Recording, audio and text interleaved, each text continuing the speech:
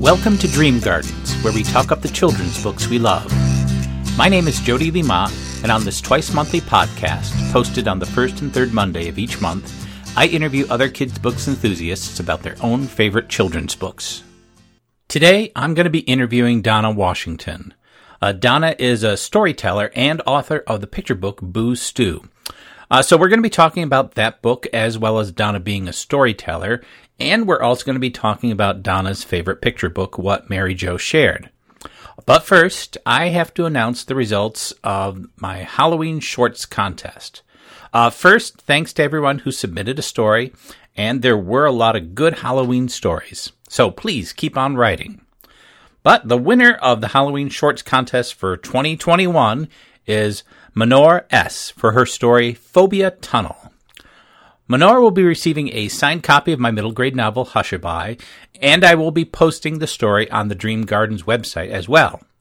Also, I am going to read her story on this podcast, and I'm going to do that right now. Phobia Tunnel by Manor S. Hi, my name is Amy. I have lots of phobias, and let me tell you the story of how I met them. It was a normal Monday. I was walking to school, then I saw a sign that said shortcut this way. Of course I took it, but one of the phobias was right in front of me. Chapter 1, Hole Phobia. The holes looked like blood. It looked like skin with big bloody holes in it. I ran as fast as I could to the next place. Chapter 2, Height Phobia. The next lane was 100 feet in the air. There was a little pole to balance on. I safely made it on the other side. Chapter 3, Spider Phobia. On the other side were huge spiders. The spiders were blocking the next part. There were little things to jump on. I fell on the third one, but luckily I landed on a spider's back and leaped to the next one. Chapter 4, Darkness Phobia. The next room was pitch black. It was so hard to see, and I kept on seeing monsters. One looked so realistic, I screamed at the top of my lungs. Then I got to the next lane. Chapter 5, Sound Phobia. Once I got to the last hallway, I heard this creak. Then I said, "Who's there?" I heard more sounds. Tip, tap, tip, tap. "Who are you?" Then I heard a dolly voice getting deeper and deeper. Hello, hello, hello. I finally escaped. It was nighttime. I looked around and said, "There's only one way back, and that is the Tunnel of Phobia." To be continued.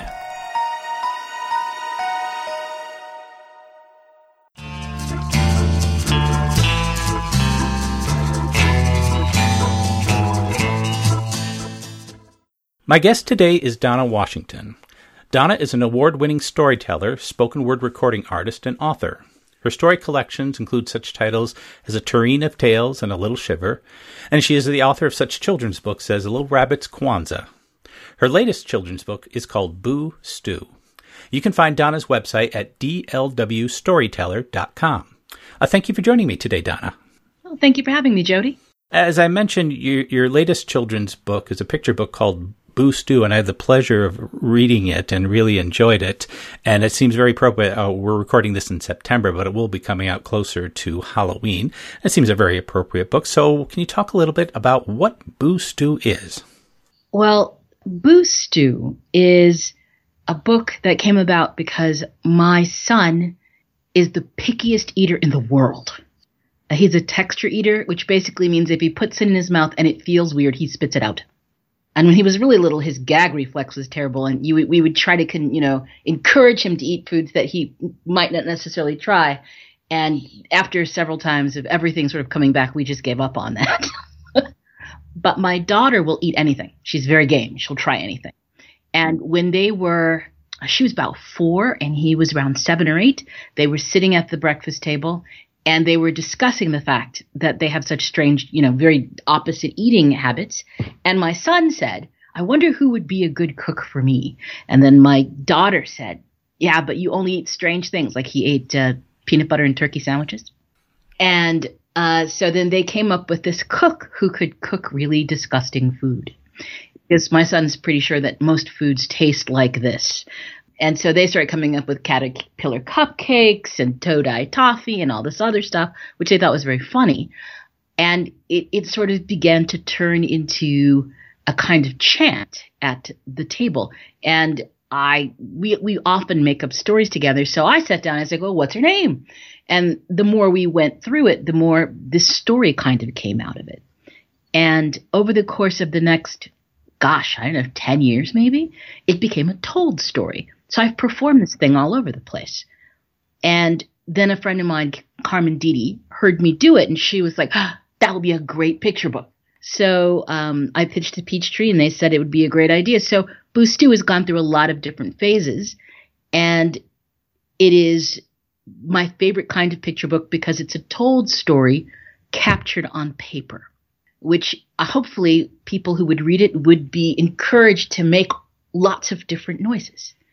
And Jeffrey Ebler did an amazing job of illustrating it such that I think the characters kind of jump off the pages and they lend themselves to getting their own voices. So it's kind of a fractured variant of Goldilocks and the Three Bears, which originally we were calling Curly Locks and the Three Scares. Yeah, and so then it morphed into Boo Stew. And it's the appropriate title because that's what she's going to make in the book, a batch of Boo Stew. It's interesting you're talking about hoping people read it. As I was reading it, the thing that really jumped out at me as I was thinking about it was this is a book that just is meant to be read aloud. I mean, most picture books are, but this one just struck me as something, this really should be read aloud. It's not read quietly. It needs to be heard. Even more than seen, I think. Although, the pictures, you're right, really do they're very dynamic and jump out. When I started seeing these pictures, because that's the thing that I think as an author I worry about when I do picture books is I know what I see. What is the illustrator going to see? And I've always been happy. I've never had a picture book come back and gone, oh no. So that's good. But I was particularly joyful about what Jeffrey Ebler saw because I didn't know what he was going to do with the scares. They look really different for me in my own head, but he created something that I think is child friendly with just a bit of a spook to it, but imaginative and out there enough to where it doesn't seem like a real thing. And you can almost, they're sort of shadowy, so you can use your imagination and fill in sort of what you might expect it to be too. Yeah. Yeah, he did. And he's hidden them all over the place. So the words kind of pop off the page, but as you go through this book, go back and look at the little details in the images because there's little scares hiding all over the place. And so that was a really fun little tweak that he did that just makes you could just look at the pictures and not worry about the words. Just they really they mesh well together. So it was a lot of fun. Is there a part of the book that you can share with us? Sure. I think my favorite part of this book, out loud, is when the scares, they've stolen something off of Curly Locks' windowsill, and now they want something to eat. So they come into town. Normally they just stay in the swamp. So here we go. The next morning, the mayor was singing to himself as he sat down to breakfast, when an itty-bitty scare opened the window and plopped right in the middle of his pancakes. It waggled its hairy little head. Gitchy boo, gitchy bon, gitchy goo, gitchy gone. The mayor lit a blue streak out of that house and nearly knocked down the blacksmith. Whoa there, Mr. Mayor. What's got you so shook?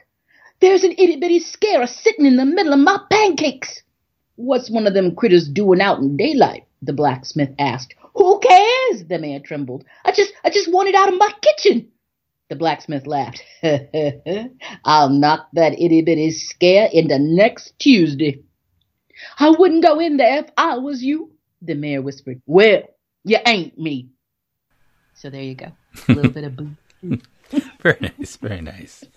Now, I can definitely hear your storytelling skills, the voices and things like that. And I was kind of curious because storyteller is an unusual sort of profession, There's a lot of people who are storytellers. So how did that come about that you decided to become a storyteller, to go to tell stories, not just write stories, but actually tell stories to others? Well, I went to Northwestern University, which is right outside of Chicago, and I went originally for pre-law. And I was there for 24 hours and saw the theater kids and thought they were having way more fun than I was. So I just joined them and switched my major to theater. And I told my parents at Christmas. but they were okay. They were just like, as long as you're going to be happy. And then I spent my 4 years at Northwestern studying theater. And somewhere in there, I did classical theater. We were doing Shaw and Ibsen, Cherry Orchard. And I'm sitting in these classes going, is anyone really going to cast me as Anya? Really? I realized I was in a profession, at least the way I was being taught at Northwestern, where I couldn't see myself in any of these roles. And then when I was a junior, I guess, was I junior? No, I was a senior. I was a senior at school. I had done some theater here and there at school. I guess I was a junior. And a friend of mine, her name is Nancy Donoval, and she was at ETSU. She's a professor at ETSU now, but she was a grad student. And she had to get people to take a class. And her graduate work was in storytelling, oral narrative. And so she wasn't sure she could get anyone to take the class, so she cast a show and made the cast members take the class. And I auditioned, obviously, and got in, and I played the lead storyteller. And I took my first storytelling class. And everyone says that I made the transition. Like, that's when that art form came up and bit me. But I was the only person who didn't know. And after the show closed, a man I'd never seen before in the department walked up to me and said, "You are a storyteller." And I said, okay.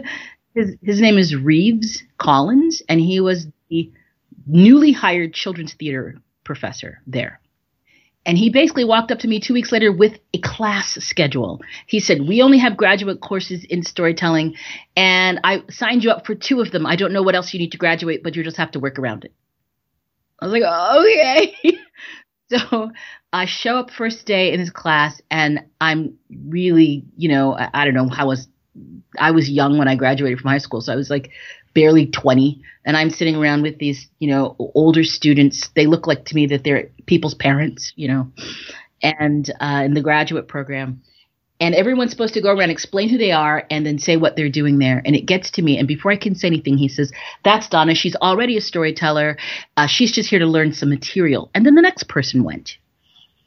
And I was like, okay. And I still wasn't convinced. And then about halfway through the semester, the professor got a job. Reeves got a job. And he said, "Will you come and do half, and I'll split the cash with you?" And I thought, what, $50? No problem. So I showed up. I told for 20 minutes, and I got $150. And I thought, I bet you could make a living doing this. And I graduated from Northwestern, and I have never done anything else. I have been a professional storyteller for 34 years. And imagine, unlike a writer, you write a book, and you might get letters from kids, or if you visit a school, you get some feedback there, but you don't always know how people react. But as a storyteller, your audience is right there, and you have that immediate sort of feedback right away. And so you can tell that this is working or this is not. So it's a very different experience, I imagine. It is, but you also get letters. You get letters. Kids draw pictures of you. And they draw pictures of the stories, and they tell you that they want to write books, and it's really lovely. And one of the cool things about being a storyteller is you get to play with an audience. So they become part of what you do. There's nothing like having that kind of experience where you're performing for a group of people and you're all moving as one item. I'm wondering, too, because I know this past year, with everything going on, that you've had to adapt doing more virtual storytelling as opposed to doing live presentations. And I'm wondering, what was it? Is there an adjustment to doing that sort of thing? Or is it basically the same thing? Or do you have to I'm just wondering, is there like a modification in doing it virtually as opposed to live? It's, you know what, it's so different. Because, you know, the thing about a storytelling audience is they feed each other. So, you know, if you can get some of them to participate with you, the entire group is going to go down. You can see, like, if I'm performing and I can see that group of kids over there is starting to wander, then I can make some adjustments in what I'm doing. And if they start coming back, I know, okay, so I'm in front of an audience that needs this kind of behavior. You can't do that online. If you have an audience, you don't have one audience. You have as many people as is watching you, because they're not able to hear each other, and maybe they can see each other, but they might just be looking at me and the little boxes on the side. So it's very different. You are more like a television program, but you also have to stare at the camera, because if you don't stare at the camera, you're not looking at anybody. So on some senses, people have really enjoyed the virtual and the pre-recorded shows because it looks like they all have their own personal storyteller. But the performer, the way I explain it to people is, I imagine the perfect audience. They laugh appropriately. They're shocked when they need to be shocked. They gasp when things are amazing. And then I perform to that audience. I perform the audience that's loving it. And I hope everyone else, I hope it's translating. That's the best you can do. And I would imagine, I could be wrong, but I would imagine that, you know, when you can, getting back to live shows would be a thing you look forward to. I had my first live show yesterday. Oh, excellent. Excellent. and 6 people came, and 4 of them did not speak English, which is always a great exercise in physical performance. They did so much movement and following along that the organizer didn't realize they didn't speak English till after. So, yeah, but I love audiences. I really, really do. And it sounds like a terrific thing. I don't think I could do it myself, but that's just me, you know. You're doing a lot of storytelling right now. I've listened to a number of your podcasts. I suppose so. I always consider the best podcast is when I say the least amount. Now, the book you picked as one of your particular favorite children's book is a picture book as well. It's one I wasn't familiar with. It's called What Mary Jo Shared. It was written by Janice May Erdry, I believe that's how it's said, and then illustrated by Eleanor Mill. And this was published back in 1966.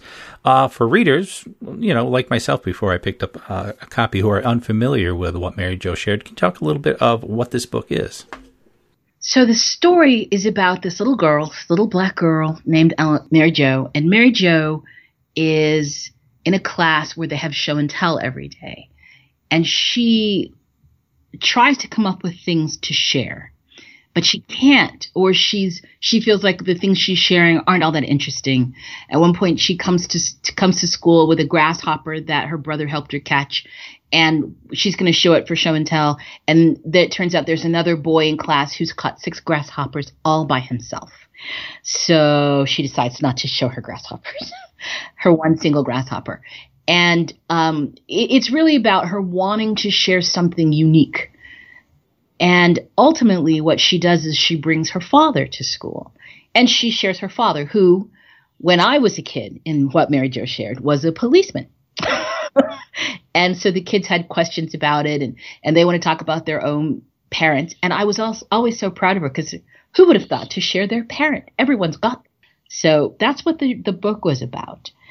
And I was an early reader. Like, I started reading when I was like 4. So I remember even by 5 years old, really being able to read this book. And it's got a lot of language in it, which is something I love about picture books. I wish more picture books had more language these days. But I loved this book. And what was it about in particular about this book that just connected with you so much? Well, when I was a kid, there weren't, at least I didn't have, many picture books about black children, especially a little black girl, just doing normal stuff. she was the only kid in any of the books I had who looked like me, who might have gone to the same school that I went to. Everyone else in the book was white except for her. And that was often my situation. I'm an army brat. And when I was overseas growing up, I was always in multi-ethnic situations. But before I went over there, I was living in Oklahoma, Lawton, Oklahoma. And I was a lone black child in many a class. And it was nice to be able to see another girl who looked like me going to the same kind of thing. Even though it wasn't about race at all. It was just nice to see. You mentioned before the recorded part of our interview, you mentioned that there is actually different versions of this book, because you talked about the father being a policeman, and then the book I picked up at the library, he was an English teacher, and I think there's another version as well, I believe. I don't know what he is in the third version, but I think what's kind of amazing is how this book has sort of become more, publicly aware as it's morphed. It seems they have 3 different women, I believe, have illustrated it. And yeah, the one I had was one of the first iterations of it. And she looks different in the different books. In the first 2, she looks very similar. In the last one, she's wearing jeans and she's got like a button-down shirt and she's got 2 plaits. But in the book that I had as a child, she had kind of a puffy afro with like a little puffy bun. And she wore little dresses, I guess they're called Princess Peekaboo dresses type of thing. And yeah, she wouldn't be climbing trees or anything like that. So the book has really changed to reflect little girls as they are in our society, little black girls. But it's just interesting to me that it is still, you can still get it. Scholastic still puts it out. You can still buy it. And she goes through basically the same thing, but it's just a little different. And it is way more like multiracial now. Like if you got I don't know if you have the current version, the teacher is even black in that one. She had a blonde bobbed haircut when I was a kid, and she was very young. Back when they showed teachers as always being very young people. I think I have a much older version of the book. It was interesting in reading the book and knowing you're a storyteller, because it is about, her problem is, she wants something to share and everybody keeps sharing the thing that she wants to share and she's trying to come up with her own. And I'm thinking with kids, they don't always have the words to tell their story. And so sharing is important because it's a way that they can tell a story about themselves when they don't always have the words. And so that's why sharing is somewhat important. And I love that one of the things that happens at the end of the book. Yeah, you're right when you talk about her trying to find something special, her trying to figure out why. And they ask her, because the teacher asks her, do you have anything to share? And she just looks down and shakes her head. She doesn't explain why she won't share. And her dad does the same thing. He looks down, he shakes his head. But what I love about the end of the book is when her father finally decides to share her dad, he sparks questions from the kids. Like the kids want to know things. And then she's right there telling stories. And so it seems like the problem is that she's shy. That's what you kind of get at the beginning. But by the end, it's not that she's shy. She just couldn't find the right thing to share. And when she was ready to share, she had lots to say. I loved that. And as a kid, I didn't get that that's what was so exciting to me. But I especially love the stories about her father, that the little stories that she tells. I love that. I think that when we're kids, adults are mysterious. Like we know that they must have been children, but they can't ever have been children. So that was some of the things I really loved about that book. Yes, and the children seem to love the idea of her father as a young boy, sometimes getting into trouble, and the idea that adults could actually, be children who weren't always perfect children. It's always appealing, I think, to children. Well, one of the things that I find as a storyteller, definitely, is I tell stories about when I was a kid and I made mistakes or I goofed things up, and I come from a family with 7 children. I'm one of 7. My father was in the Army. As I said, I'm an Army brat, and 3 of my siblings are adopted.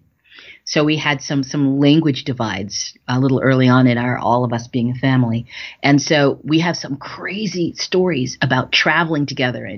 And one of my brothers, my mother said he would either be Martin Luther King or Al Capone. He could sell you your own shoes and make you think you got a bargain. And then I have a brother I don't know that he's ever even gotten a parking ticket in his entire life. We used to call him Saint Darren.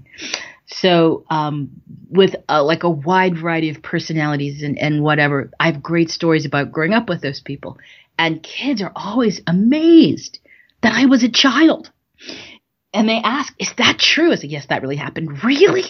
And what happened to them? And I was like, well, he's a grown up now and he does this. And they go, wow. So, even high school students are kind of funny.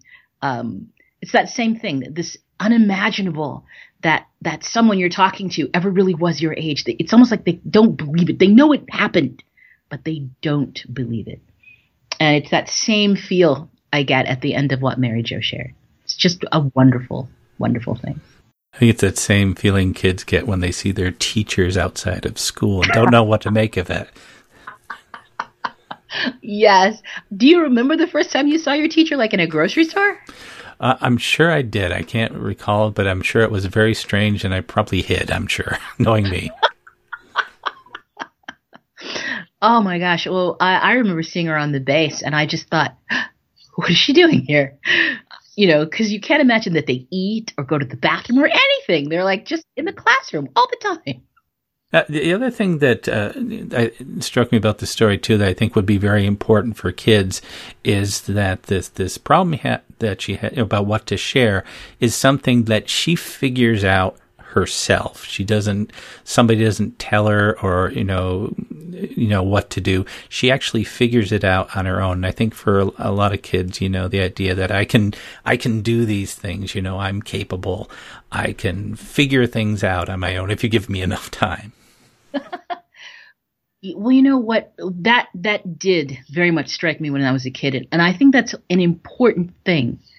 One of the things that I find as I have gone through my life with this story sort of being my sort of bedrock of what I think stories are supposed to be about, is I want to see heroines in stories who don't start out weak. I want to see them start out with their strengths, but not necessarily knowing how best to apply them.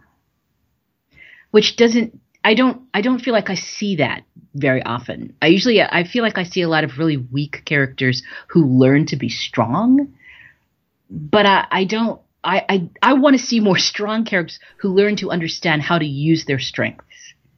Does that make sense? Oh yes, very much so, very much so. And I think that is the thing that I love about Mary Jo, is that she tries a lot of different stuff. Like at one point, she's going to show up her umbrella.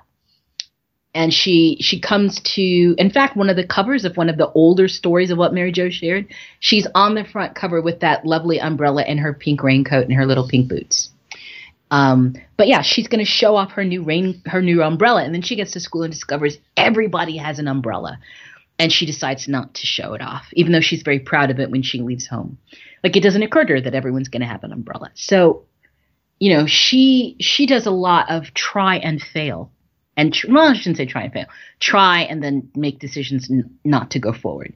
And I think that that's also something really important. We have this idea that you have to get the right answer, that you have to do it the correct way.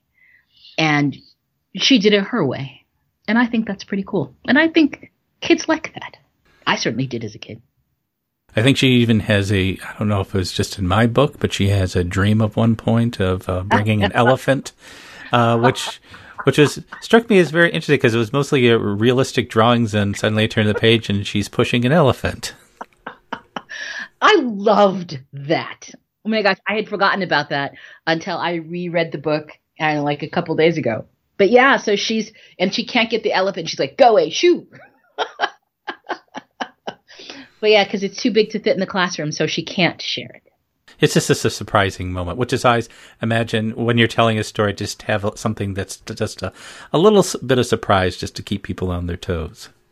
I'm a huge fantasy buff. It's my favorite genre. And so I love a little fantasy sneaking right in to a story, which, and I'm gonna be bold here and go back to Boo Stew. That's kind of what I love about Boo Stew. I love that there's like a place where people are doing normal things and there's all this fantasy wild stuff going on around them. But yeah, this little moment in what Mary Jo shared where she has this bizarre dream, that just tickled me to no end every single time I got to it. Yes, it just seemed to be part of a different book, but actually it really does fit in there. It makes perfect sense. Once you get over the shock of seeing the elephant anyway. Do you, I mean, how am I going to ask this question? I know I'm not supposed to be interviewing you, but I'm curious. Does your reading life interfere with your dreams or vice versa? I so rarely remember my dreams. I don't think I can say it ever really does. I'm just one of those people who just, I occasionally wake up and I remember a dream and then I'll forget it. I so rarely have dreams. It does not, unfortunately. Fortunately or unfortunately, but it doesn't seem to. Yeah, it doesn't seem to bleed into my dreams, or at least none that I can remember anyway. I'm a vivid dreamer. Ugh. Well, I also have insomnia, so I think those two things kind of go together a little bit. Do you dream of your own stories as well when you're working on them? Like Boo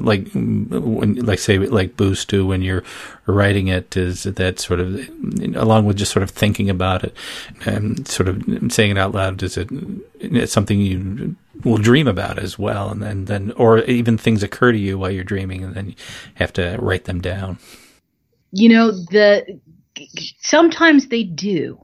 I have a book called The Pride of African Tales, which James Ransom illustrated. And I had a story. It's a collection of stories from West Africa.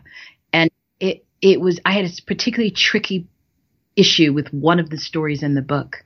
And between the editor at the company and myself, we couldn't figure out how to bridge the gaps.